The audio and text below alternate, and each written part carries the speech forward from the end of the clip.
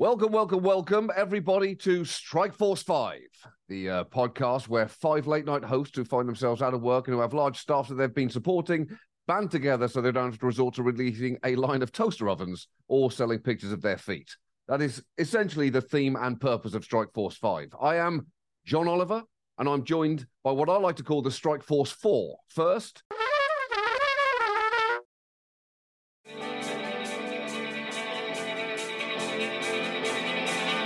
let me welcome a son of South Carolina and up until May 2nd, I believe, an employee of CBS.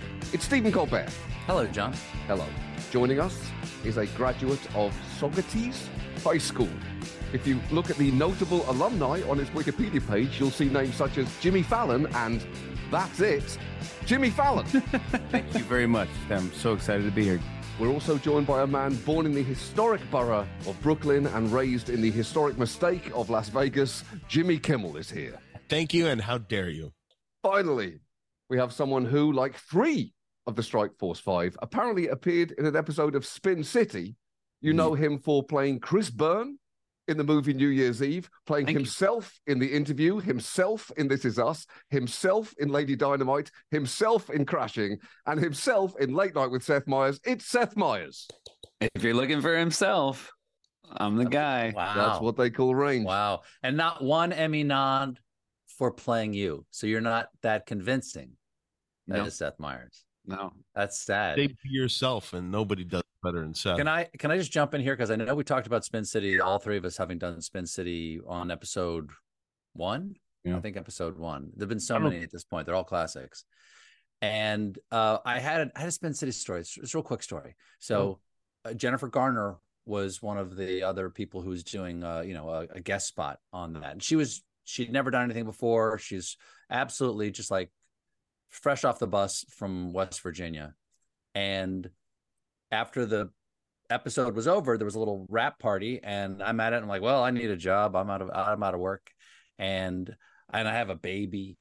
And she goes, oh, I'm out of work and I'm a babysitter. Why don't I come babysit? I said, great, I'll hire you to be our babysitter. So Jennifer Garner was our babysitter for a little period of time there. Wow. And then Honey, why don't we stay home? Why don't we just hang out with the new babysitter? The thing is that we're going to see this movie. She just does it a few times, and she goes like, "Oh, I'm going to Los Angeles. I can't be a babysitter anymore. I'm going to Los Angeles because I've got a new manager, and he wants to move out there." And we thought like, "Oh my God, that place is just going to swallow her. Poor thing. She's just like corn-fed and milk scrubbed, and it's just going to eat her alive." She goes out to Los Angeles, and we don't hear from her. I guess she has a part on Party of 5 or something like that. And then I'm driving to work one day at the Daily Show, and I come out of the Lincoln Tunnel, and I see on the side of a building in Times Square, like 10 stories tall, it's her in the gray catsuit with the pink wig from Alias. You know, that first promo shot, looking insanely hot. And I go into the little corner deli, and there was a copy of TV Guide. Remember TV Guide? There was a copy of TV Guide, and she was on the cover in the catsuit with the wig with the gun looking sexy. I love TV Guide. And I bought that, and I took it home, and I showed it to Evie, and I covered the name on the front, and I said, guess who that is? And she said, I don't know, somebody who was on the Daily Show tonight. I said, nope. You know this person. She goes, I know this person. She goes, I have no idea. Who is that? And I removed my finger over the name. She goes, oh, Jen. But she wasn't hot. And I said, yes, she was. and Evie said, you never said anything. And I said, what would you expect me to say? Have you noticed how incredibly hot the babysitter is? Now, please meet our new babysitter, Jessica Alba, who is, I think, a 3 at best.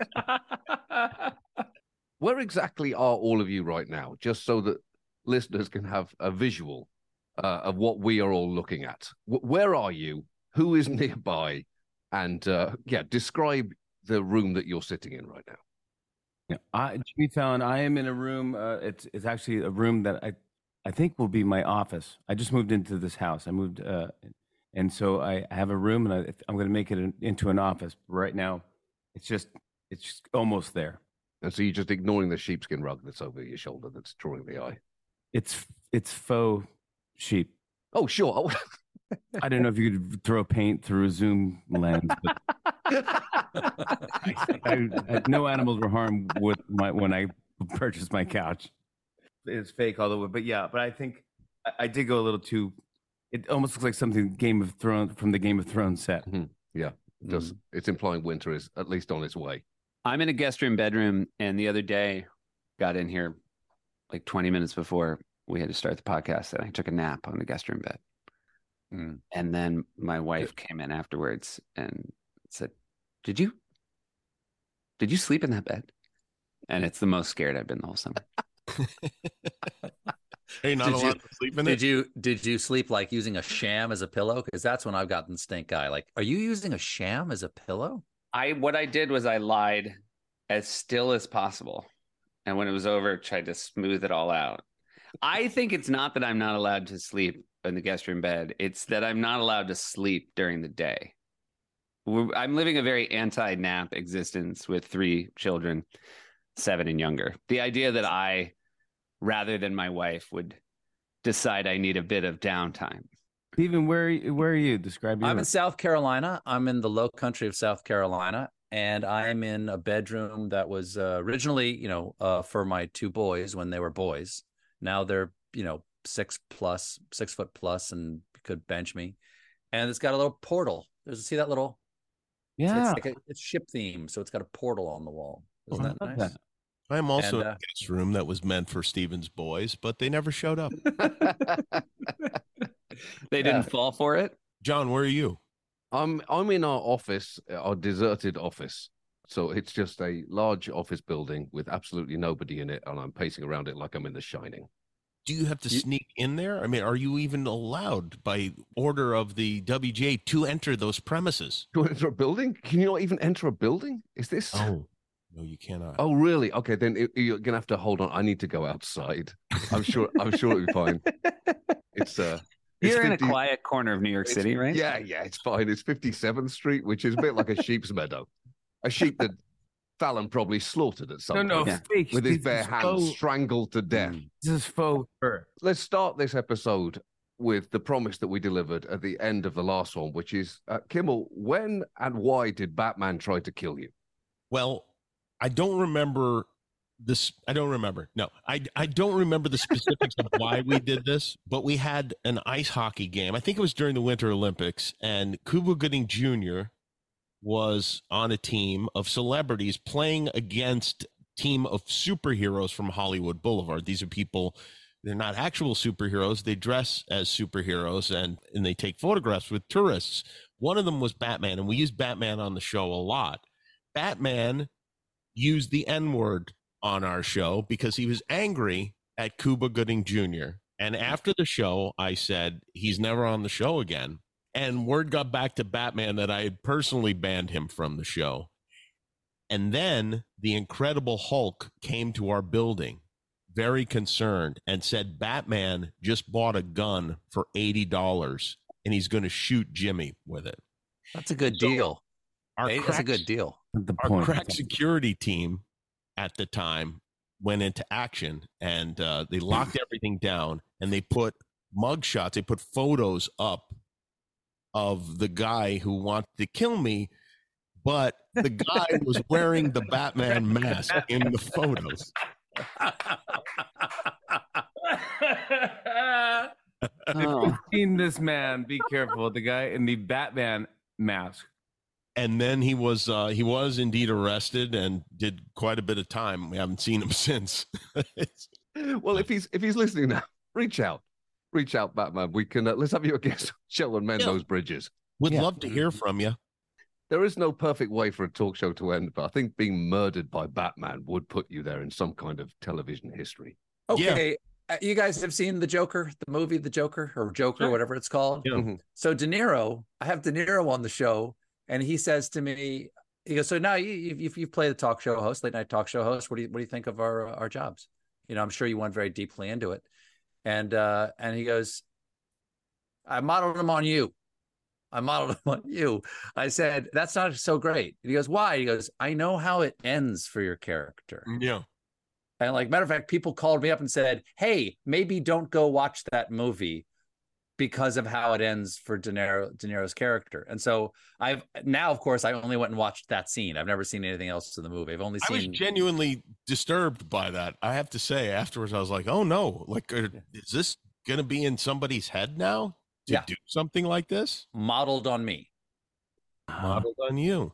We modeled on you, but used our cue card guy. Wally Fairstein is in the Joker as the cue card guy. Seth, you're doing this to yourself. I pointed out, I've made our cue card guy Wally too famous. I put him on camera a lot during the pandemic, and now he's his own thing. It's a slow-moving coup. Every time I get there, he's got more and more props. Sometimes he's got bits that he's coming with. But the cue cards aren't good anymore. Now the cue cards just say things like, Trump stuff, ... Who would have ever guessed that the only thing Batman and the Joker would have in common is a desire to kill talk show hosts?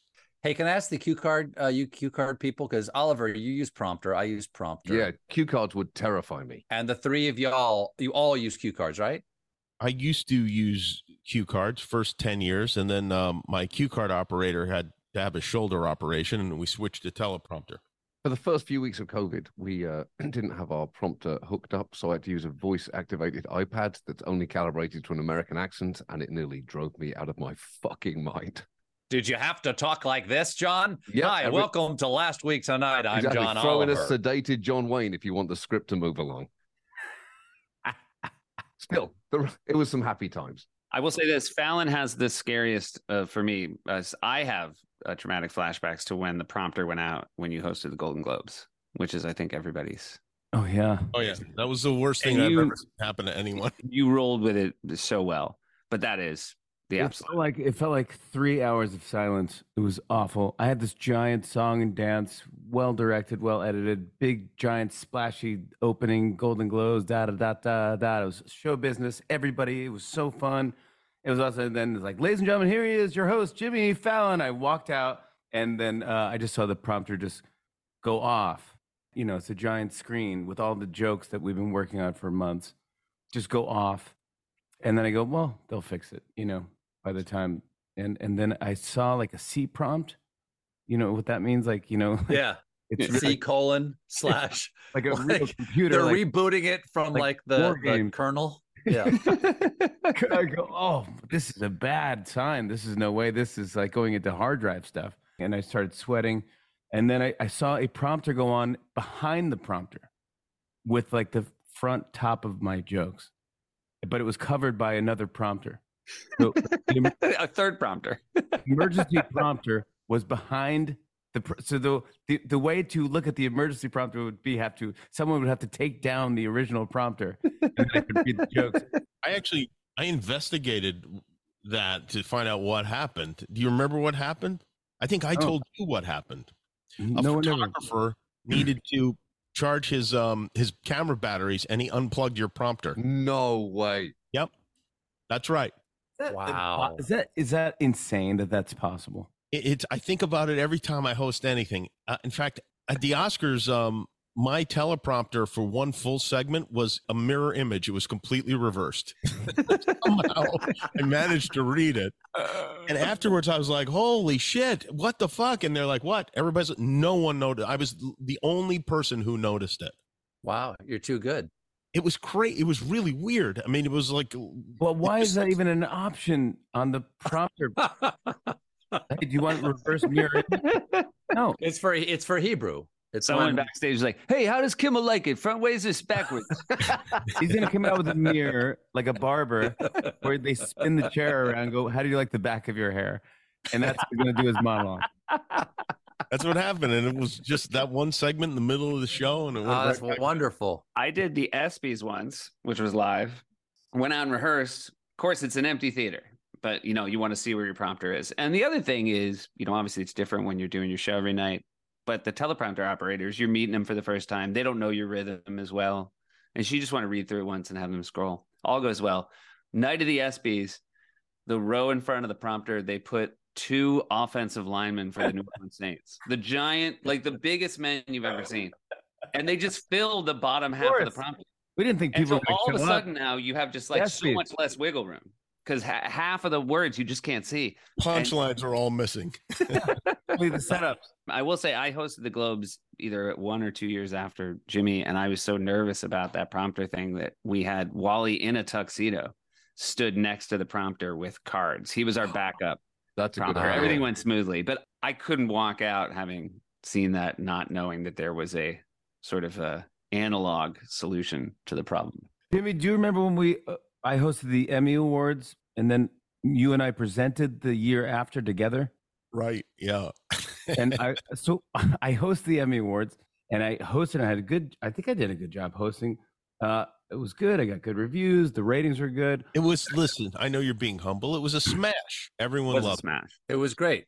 The glow when I pulled up at the Emmys in the parking lot, and Jimmy got out of his car, I got out of my car. It was as if I was an invisible man. Everyone was so thrilled to see him. He was riding high. The king is back, and so We I got wound this up- is unbelievable. You started the show with that musical number, and you ended as like Bruce at the end, right? Didn't you? Yes, I did. Yeah, I remember that distinctly. Yeah. Yeah, it was like a Glee opening. It was really fun. And so I get there, and I'm going to come out with Kimmel, and we're going to do a bit and just introduce a category. And right about as they're about to announce, Kimmel elbows me and goes, "Jimmy, look at the monitor, look at the teleprompter," and it said J Kimmel / J Fafone. Misspelled my name. And the year after, I was the king. I hosted the Emmys. I spent weeks there, and my name was on every sign, everything.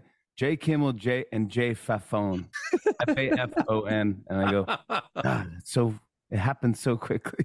Real quick, I want to say I've gone back and YouTube watched it because it's one of my favorite falls I've ever seen live. You did a bit one year. Was it when you hosted where you came out and you started singing an auto-tune song? That was a good bit. It was so douchey because you came out, you had one of those headset mics, and you were just came out singing to auto-tune. You took the best fall, and then you were just in a lot of pain, but you were still auto-tuned.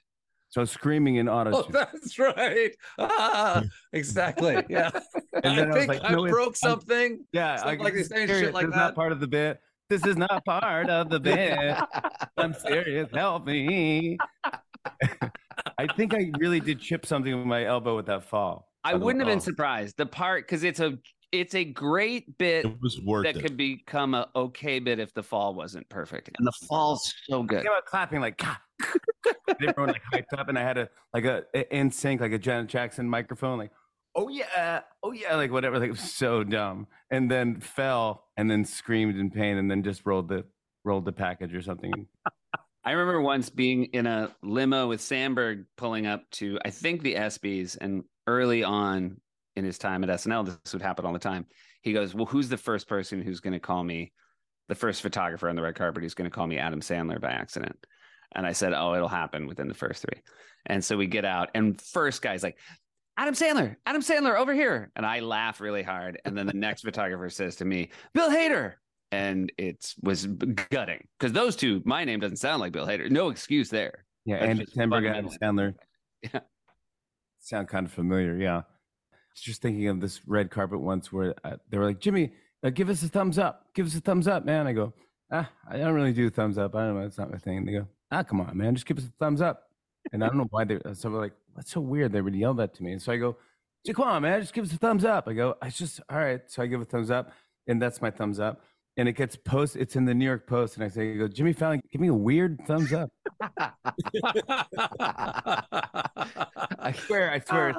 I gotta tell you, I just saw that thumbs up. It was a little bit weird. It was a pretty weird thumbs up. So even now you know and you haven't self-corrected. I don't do it well. Yeah, I don't know how I've harmed my thumb as a kid. My thumb is mangled, and even my thumbs up is less weird than yours. You know what the hard thing though to explain is Jimmy does a great thumbs down. I mean that's natural and beautiful. Remember when Siskel and Ebert started? It wasn't just thumbs up, thumbs down. It became the height of their thumbs. It was like 2 thumbs. Way up. No. Whoa. Real. Oh, but they literally wouldn't make the thumbs longer. Like on the graphic. Oh, like Pinocchio. Way up meant really, really good. So then any of 2 thumbs up, people were probably like, wait, our movie wasn't great. So now they go, no, 2 thumbs way up. I do remember when Siskel got his thumb extended, and then Ebert was super mad, and then he got Right. his. Well, they had He got different thumb agents. surgery. They had it different plumbed. agents and You have to keep contract. shooting that stuff in there because Yeah. after a while it comes back down again. Siskel and Ebert were on my show years ago, and they were pushing some television special that they were doing, and they got a review in the LA Times. And I said, yeah, you got a nice review in the LA Times. And they got so excited. They're like, do you have that? Can we see a copy of that? And I thought, wow, that's so interesting. The guys that do reviews care about their reviews very, very much. And then we got them the review, and during the commercial break, they're reading it together and like, wow, he never usually gives good reviews. This is great. That's hilarious. We talked about this a bit the other week, but obviously we're all hosts of late night shows, but also not currently hosting any of them. And I was wondering what each of you would be doing if you never got given a late night show, because there are not many of these jobs that actually exist. It's like wanting to be a Supreme Court justice or a Major League Baseball mascot. There aren't many slots available. I probably would have ended up with a lawyer. A lot of my family are lawyers. Bodybuilder for me, for sure. Bodybuilder?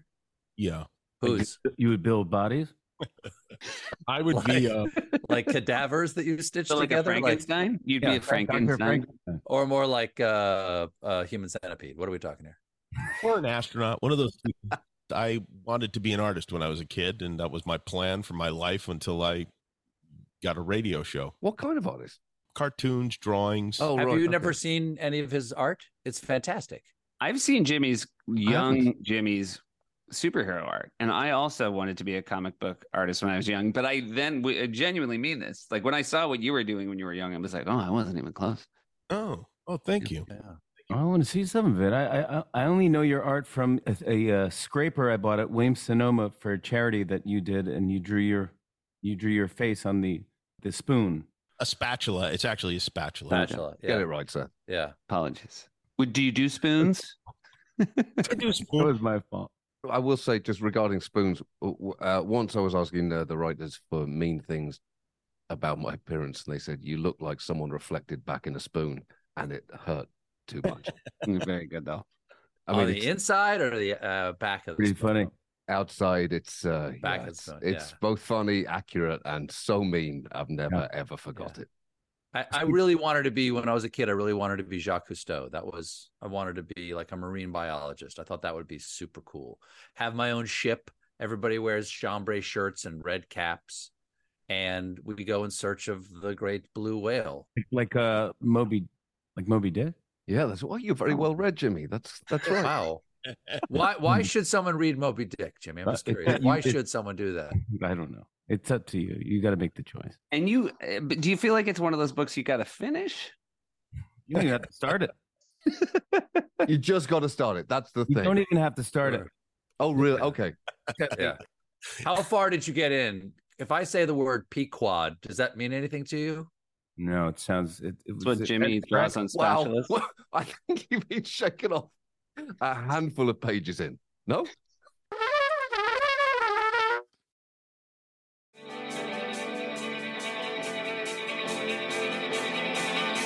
Hey, John, I know you asked the question, what would you be doing if you weren't doing this? What I wanted to do was I wanted to be an athlete. I wanted to be a football player. That's what I wanted with every beat of my heart. I still want it now. And by football, you mean soccer? Well, I do mean that, but I wouldn't use that word. Yeah. I understand. I'm just for the people listening. I loved it so When you much. say football, that means, we just assume football. Yeah. That's what I wanted more than anything. Really? People listening can't see the ball that John is holding up right now. Oh God, I have so many football artifacts in my office and home, just of a life that I wanted and couldn't achieve. Did Really? you play in high school? I did. I played, but my dad took me to my first game when I was 9 years old, and I made him let me wear my full Liverpool kit underneath my clothes, plus like shin guards and boots or cleats, as you call them. Oh, Because you were my gonna rationale commit? at 9 years old was if someone got hurt and they ran out of players, they might just turn to the crowd and say, "Does anyone have the necessary equipment to help out?" And I thought it would go well. That's a movie. That's a movie. Did you play at Cambridge? No, I didn't. They didn't really play there. There's, I played at high school though. I missed a penalty when I was 13 years old and never fully got over it. And then That's a big thing. Yeah, I scored years later in the Edinburgh Festival. We used to play against the Scottish team. There, the comedians would play a Scottish team, and I scored a penalty during that game. And the wave of relief that came off me was like the weight of 1,000 elephants being lifted off my shoulder. I ran over to my dad. My dad was watching. I think I genuinely made him proud. I took off my shirt, handed it to him like as a joke, and there were tears in his eyes. I think he thought, you know what? Oh. I wanted you to be a footballer. If this is as far as you can get, I'll take it. Yeah. My father used to, when I was in the outfield, my father would yell, "Close your mouth. Why is your mouth open? What are you catching flies out there? Close your mouth." My dad was a Little League coach, and I remember the league intervened and suggested he should be an umpire because that would be a more appropriate place to yell at kids that weren't his own. And he did. He umpired for years. It was so I played baseball. I loved Little League. Loved it. It was terrible. It was terrible at the game. But I liked the outfits. Like I really liked the strap socks, like the stirrup socks, because you got two socks. Like, oh, what colors? Oh, we got green with a white stripe or whatever. And that went over your regular knee socks. And then the stirrup socks came over that. And I love the crazy little short pants and the pads. And I love the whole thing. But wasn't very good. So they put me out in the outfield, and it's South Carolina in the summertime. It's 1,050 degrees and just mosquitoes descending on you, just like packs of rabid dogs tear you flesh. We would just find like husks of children in the grass at the end of the game and just try to revivify them. But I also love the smell of a mask. I mean, not a mask, of a glove. I love the smell of that glove. So if you pulled your like shirt collar up really high, and then put your mask over your face and just peered through the webbing of the mask, you could see home plate, but it was cool and it smelled good in there, and the mosquitoes couldn't get at your face. And so I would do that. And more than once, I kind of got lost in there. Sure. And only came out of it when people were screaming my name long enough to penetrate whatever daydream I was on. And I took it off, and the ball was at my feet. I saw you early in COVID, and you had a baseball mitt duct taped to your face. We didn't know much about the virus back then. It wasn't true. At first, Fauci was like, "Don't use baseball masks. There aren't enough.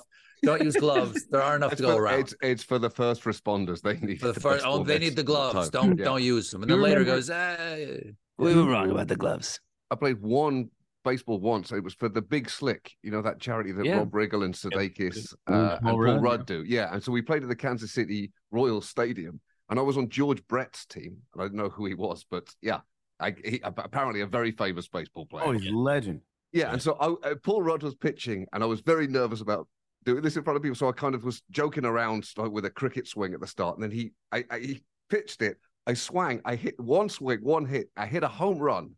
Wow. Ran around, and George Brett just lifted me off the ground when I got to home plate, just shaking me, saying, "I didn't think you could do that. I didn't think you could do it." Great story. That's incredible. Yeah, it was amazing. Have you guys seen the video of George Brett stretching and describing shitting his pants in a Las Vegas casino? I have since seen that, and it's spectacular. No, I have not had the pleasure. It is so good. Every second of it is incredible, including the fact that none of the other guys seem to be particularly interested in hearing the story. Great story. It's true. He's kind of talking to himself. It's like a personal monologue, and he's nailing it. Did this intestinal distress catch him by surprise? Like, did he not? I don't want to. I just feel. Just look it up because it's well worth watching. Yeah, it's well worth watching. I like that people are listening to this podcast with the idea that we're going to give them insight into our jobs as late night hosts, and we spent the last 38 minutes talking about Little League. Well, I just say this is what our Zooms were like. Yes. Let's throw to the first message from our sponsors. I love a good podcast. Oh, hey, it's Ryan Reynolds, owner of Mint Mobile. I was just saying I love a good podcast, but I find my mind wandering. One minute I'm enthralled by the musings of four bored men and a sassy British lady, and the next, I'm trying to remember how many tomatoes I have at home. Is that number enough for a nice salad? And in case listening to podcasts has shortened your attention span too, I'm going to keep this message from Mint Mobile as focused as possible. For a limited time, you can get premium unlimited wireless for just $15 a month. That's right, just $15 a month for toothpaste. I keep forgetting to buy toothpaste. Sorry, unlimited premium on 15. What if squirrels were the dominant species instead of humans?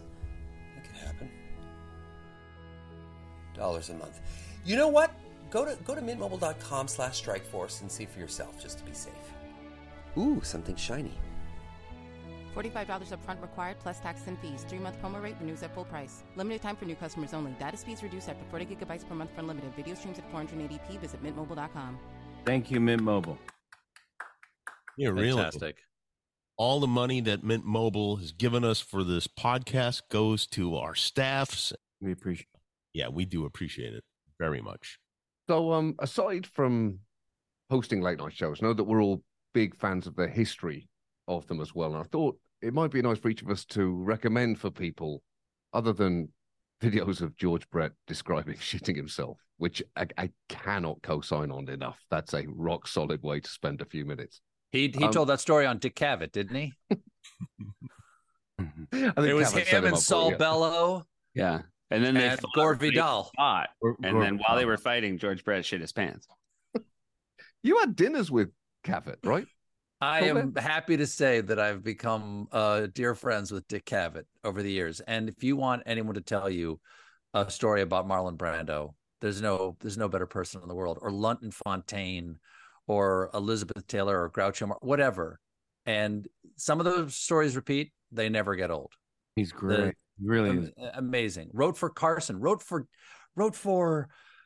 Jack Parr. He was a student at Yale, and he used to take the train down to New York City, he said, and he would just wear a trench coat, had an old copy of Variety and tuck it under his arm, and he would walk in backstage at Broadway theaters like he owned the place. And then he heard that Jack Parr, that his monologue was the most important thing to him, and he was working as a runner at Time Magazine, like essentially like a PA. And he went over there with an envelope that said Time Magazine on it. It put a packet of jokes in it. And he said, I have a packet delivery for Jack Parr. And Jack Parr walked by and goes, what's that? And took it and walked away. And then he went and sat in the audience, and Jack Parr told 2 of his jokes. WGA violation right there. Exactly. Sorry, Jack, you can run, but you can't hide. There's nothing like that, though, getting a joke on the air. What was the first joke you got on SNL, Jimmy? I wrote a joke for Norm Macdonald when he was Update. Same here. That was my first joke I got on there, was for Norm Macdonald. And it wasn't really, he gave me kind of credit for it. It was a generic joke that anyone could have made, and I forget what it was now, but I used to send him jokes, and it got on, and I freaked out. How did you get those to him at that time? I mean, were you working there, or were you faxing them to him? I was faxing jokes to Norm. I just had heard that if you do, like, he's always looking for extra jokes, and this is, again, it's illegal to do, but back then it was very common. Yeah, it was very common. And I was so excited. I freaked out. I go, oh my gosh. Yours was Norm too? Mine was Norm too. I got one joke on. I got one made it to rehearsal and one made it to the show. The one that made it to the show was American Airlines, I think. American Airlines has announced that they will be improving their first aid kits on flights in hopes of reducing fatalities. The new kits will include common antibiotics, a defibrillator, and a spare plane. Very good. Very good. That sounds like Norm. Written in his voice. Airplane. And a spare plane. So, yeah. And did you fax? I didn't actually no, I was working there. I was a guest writer for 1 month there. 3 shows, 1 month. Because they had done the Dana Carvey show sketch that I'd written with Smigel and Louis C.K. about Gerald Ford dying and all the different ways he could possibly have died, being broadcast by You wrote that? Yeah, that was actually based on when we were doing the Dana Carvey show. I was in Louis' office working on a script, and everybody else was in a production meeting for a sketch that I wasn't in. So I wasn't in that room. And I was watching Dan Rather, because we're using CBS facilities, even though it was an ABC show. I was watching Dan Rather on the feed, and Dan Rather was doing Reagan's obituary. And I'm like, oh shit, Reagan died. So I went in, I said, hey, you guys, I'm watching Dan Rather just announced Ronald Reagan just died. And they went, oh, okay. And then went back to their production meeting. And then when I went back into Louis' office to continue working on the sketch, he was still recording it over and over again. And I went, oh, he's banking the obituary. And so I went back in and I said, it's one of my favorite sketches. I said, no, he's not dead. Rather's just banking the obituary. And I said, and he's like wearing like seasonally neutral clothing so he can run this anytime. And because he clearly wants to be out in the Hamptons this summer and he wants to be able to like chopper in and but still news. Be the first person to do it while he's choppering in for this.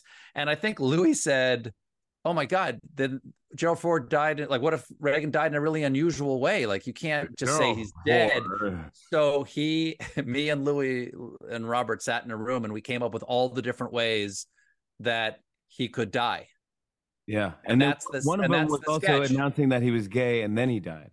Gerald Ford died today and I'm gay. No, come on. I'm not gay. No, today you're not. What if tomorrow Gerald Ford dies, you wake up, suddenly you like men, that's a big story. And, Peter Jennings is telling the world. Peter Jennings is telling the world, everybody, you're gay. And he goes, fine. So anyway, that was the sketch that got Lauren's attention. And and Dana said, oh, that was Steven's idea. It wasn't really. I was one of the guys who wrote on it. I was like, that was Steven's idea. You should come work with us for a while. So I got a guest thing for a month. It saved my life. I was like, I had a baby, no job. It was fantastic. The first joke I ever got on TV got me fired. I can't remember if I told any of you this. I was working for The Big Breakfast as my first writing job on TV in the UK, which was a morning TV show. And they had Tatiana Ali, who was there on The Fresh Prince, was the guest. And they wanted to do this bit where they had like an emergency glass break in case of running out of ideas questions. So everyone was just writing like a whole bunch of jokes about what it was like working with Smil, yada, yada, yada, yada, yada. And the host would pick one of them. And I'd written a question saying, obviously the war in Kosovo isn't going well. It doesn't seem like airstrikes are going to be enough. Would you send in ground troops? And the chance of it getting picked out was really, really low. And he picked it out. He started reading it. And my blood ran cold. We were watching it on the feed in a different building. The whole writer's room turning around going, you are totally fucked right now. Yeah. So the panic in her face, I believe she said, I don't know. I wasn't expected to talk about this. And that seemed fair. Yeah, pretty good on her feet. That was no one was doing jokes like that then. Speaking of people you don't know whether they're dead, when the first night that there was night baseball at Wrigley Field, I was living in Chicago, working in Chicago at Second City, and everybody who wasn't basically working that night was at Wrigley Field. Like everybody was there. Everybody wanted to be for that first night game. And it was rained out. And they went as long as they possibly could to try to have the first night game actually complete and to be an official game. And they bring Bill Murray up to the booth. And Harry Carey's like, hey, Bill, how's your mom? And we all knew that Bill's mom had just died. Like people had been to the funeral because Second City had all been to the funeral. Everybody knew that Bill's mom is dead. And Harry goes, how's your mom? He goes, she's dead, Harry. She's dead, Harry. And I remember thinking Bill Murray could say the word fuck on national television right now and no one would bleep him. They'd go like, he gets it. He gets this one right now. And then Harry goes, oh God, I'm so Dad's dead too, Harry. Dad's dead too. Oh God, your dad. Oh God. He goes, you know about President Kennedy, right, Harry? You heard the news? And I was like, that was one of my favorite. In Harry Carey's defense, he was dead like 20 years before they officially called it. Do you guys, before you interview a guest, make sure you find out if their parents are alive or dead and who in their life is dead? Because I always do. If the question involves parenting in any way. No, there's not even. You just want to know there's a landmine there, right? I just want to know in case I say something about, in case we're just talking, and in case there's a landmine, exactly, and then I wind up dead too, because I always have this vision of Kathy Lee Gifford asking Martin Short how his then recently deceased wife was, and Marty letting her off very easily, but that's just a nightmare. And so I do make sure, it's weird, I do make sure to find out who in their lives is dead. Dave once asked me about my dad, on that, Oh, no. and he said he's dead. He's dead.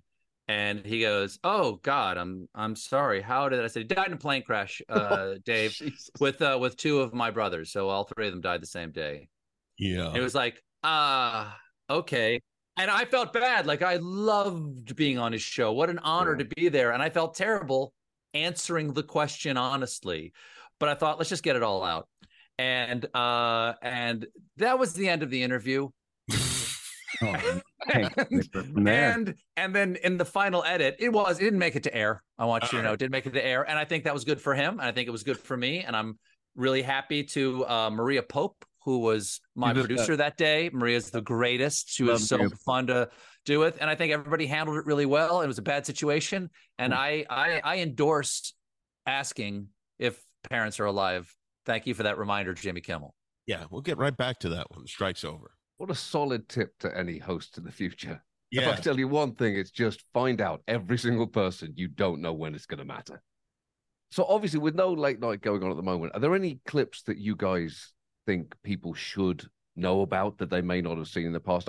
I was starting to think about things that have stuck in my head the most over the years. I remember the episode that Conan did where he did a show entirely in front of an audience of children, and it was absolute chaos. The camera kind of pans over them at the start, the cheering's in a high-pitched voice, and he just looks so happy at the car crash that is about to unfold entirely of his own making.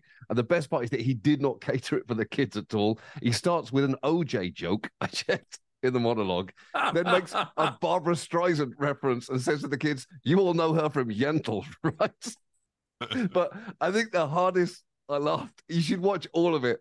The hardest I laughed was when he introduced the guests that are going to be on the show that night, and he ends with, "And from CNN Financial News, Myron Candell is here." It is so, the whole thing is so good. I can't recommend it enough. Do any of you have clips that people should know about if they don't? There's one for me that I think it's one of my favorite appearances I've ever seen. Jim Carrey on Jay Leno. And he goes on Jay Leno's show, and Jay goes, "Jim, welcome to the show. I'm great." He goes, "Thanks for being here. You're a big star." He goes, "Jay, I just want to say before we start this interview that I've hypnotized the audience." And he goes, "Oh, really? You've hypnotized the crowd?" He goes, "I peeked through the curtain and I've hypnotized the audience. And when I say the magic word, the crowd is going to give me a standing ovation."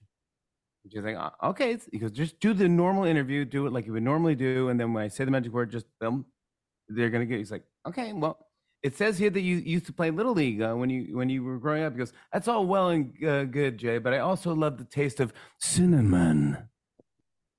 And got a giant standing ovation, and everyone went nuts. It was the funniest, stupidest thing ever.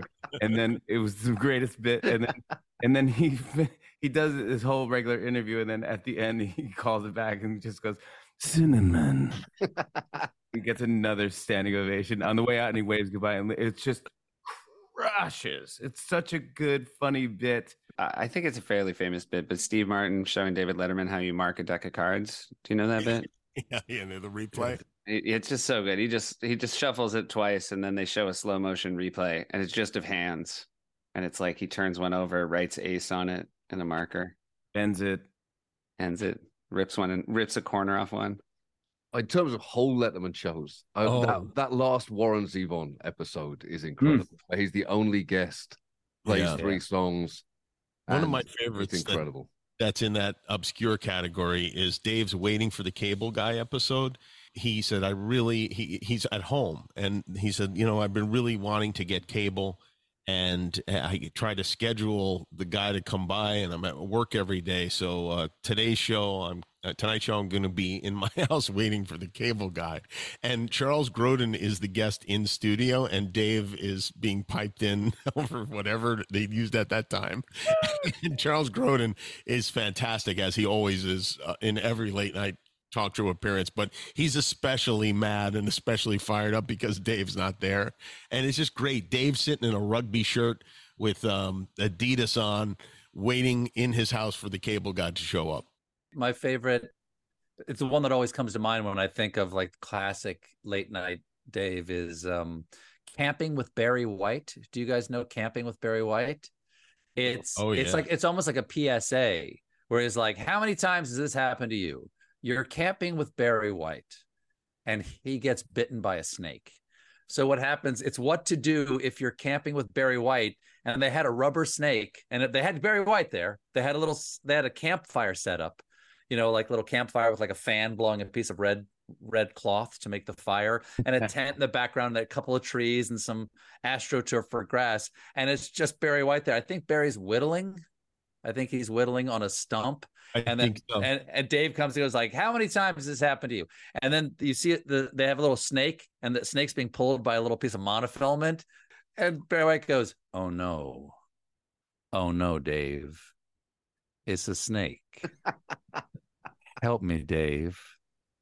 Help me. Oh, and then the snake bites him and he goes like, all you have to do is, and Dave gets down, he goes, take a knife, and he cleans it on his pants, make a cross cut over each section, and then he takes Barry White's leg and he sucks the poison out of Barry White's leg, and then sucks and spits and sucks and spits and goes, and there you go. Be prepared. My favorite. A mosquito repelling amulet was one of the props on that camping. Oh, that Barry was he was wearing a mosquito repelling amulet. Yes. Fantastic. There's a interview that I'm deeply jealous of, which is Deezus and Mero interviewed Denzel Washington, and he's usually so serious, and the whole first 10 minutes of the interview is them talking about train stations in the Bronx, and it's just so specific. And none of it registers with me, except that three guys are, everything they say is just perfectly remembered. And it's I watched it and thought, I think this is the purest version of Denzel Washington I've ever seen, who's such a wonderful actor that, so much of his life is not showing you his true self, but him talking about what train stations used to be like and what they're like now is one of my favorite talk show interviews. What I love about some of those really early late night clips is the sense of genuine chaos in the air. And I've only ever seen that replicated by TNT's halftime show. If anyone watches that, it's absolutely... Mr. Barkley? Yeah, Barkley, Shaq, Ernie Johnson. It's fantastic. It's special on television. So good. You do not need to watch basketball. You don't need to watch the game that they're watching. My wife will watch that show with me. Yeah, me too. But I get my wife to watch it just for halftime. Just because she'll come in and watch it, because so rarely are they talking about the game. It's just free-form improvisation. They're fighting, bickering, back-referencing things they have not planted. It is truly one of the best shows on television. Also, on a bad game, you realize they've only been, they've stopped paying attention to the game, and they're making fun of each other, and they just the halftime show is like them catching you up to speed. Yes. It's incredible. And they will do the thing that you're never supposed to do, which is say, this game stinks. I don't want to talk about this. I want to talk about, and then basically whatever the first thing that comes into their mind is. I saw Shaq get pushed into a Christmas tree. That's a solid late night bit. And that definitely didn't seem planned. They had a game for a while called Who He Play For, where they were like Charles Barkley. They would just put up an image of a player, and then he would have to guess what team they played for. And I remember there was one time where they twisted it. It got to the end and they said, okay, what about this guy? Who he played for? Barkley couldn't get it. He went, I'll give you a clue. He's playing in the game that we're watching right now. He got 8 points and 2 rebounds. I think he's my favorite guest of all the guests. There's nobody I enjoy talking to more than Charles. He's fantastic. Charles Barkley comes on the show. His publicist called beforehand from TBS and say, Charles does not want to talk about drinking or gambling. Tell Jimmy, please do not. And I was like, all right, there's plenty of other stuff we can talk about. Charles sits down and immediately starts talking about drinking and gambling. Yeah, he's doing it. He hosted SNL. Someone had just gotten married. And he said, congratulations to them. And then Charles said, did you get a prenup? And they said, no. And he said, you will next time. And it's so funny. It's so funny. Let's take a moment to hear from the second of our very generous sponsors this week. We are very excited to have our friends from Bullet Bourbon supporting Strike Force 5 and co-presenting today's episode. Do any of you know how to make a Manhattan? Like the one from Oppenheimer? Like that kind of Manhattan? Or are we talking about the drink? Because, and I don't want to drop names, but my very, very dear friend Huey Lewis, I was expecting applause or something, goes on and on for hours about Manhattans. He says, beyond a great bourbon or rye like Bullet, it's all about the sweet vermouth. That's nice. Seth, off the top of your head, do you have a good recipe for a Manhattan? Don't think about it, just go. 1 ounce of your favorite bullet whiskey, whether the bourbon, rye, or 10-year-old, 5 ounces sweet vermouth, 3 dashes of bitters, shake or stir that puppy, strain, and add the cherry. That was off the top of my head. Don't judge me. Stephen, do you know why some whiskey spelled with an E and some without? Well, because it's a transliteration from Irish. Fallon, do you think Huey Lewis has a preference for an old-fashioned or a Manhattan? I just think you'd have to ask him. Kimmel, can you ask him for us? I will ask him. It'll be the first thing that I address in our next conversation. Seth, please do the fast disclaimer at the end of the ad. Please drink responsibly. Bullet Bourbon, Kentucky Straight Bourbon Whiskey, 45% alcohol volume. The Bullet Distilling Company, Louisville, Kentucky. The Irish word is ishkabaha. It means water of life. Boring. That's it. So thank you so much for listening to Strike Force 5. Thanks so much to our sponsors, Mint Mobile and Bullet Bourbon. And we'll see you next time. Yeah. Yes, until this strike is Really over. solid Peter out there. Yeah, we need to end with a bang. And I'm trying to think how It's rare when you can hear the ellipses. I'm so tired. I'm so tired. Can anyone think of a way we could end this show with a bang? Like strike. Like what comes to mind when you hear Something thunderous? strike? Mhm. Strike. Force 5? Good day.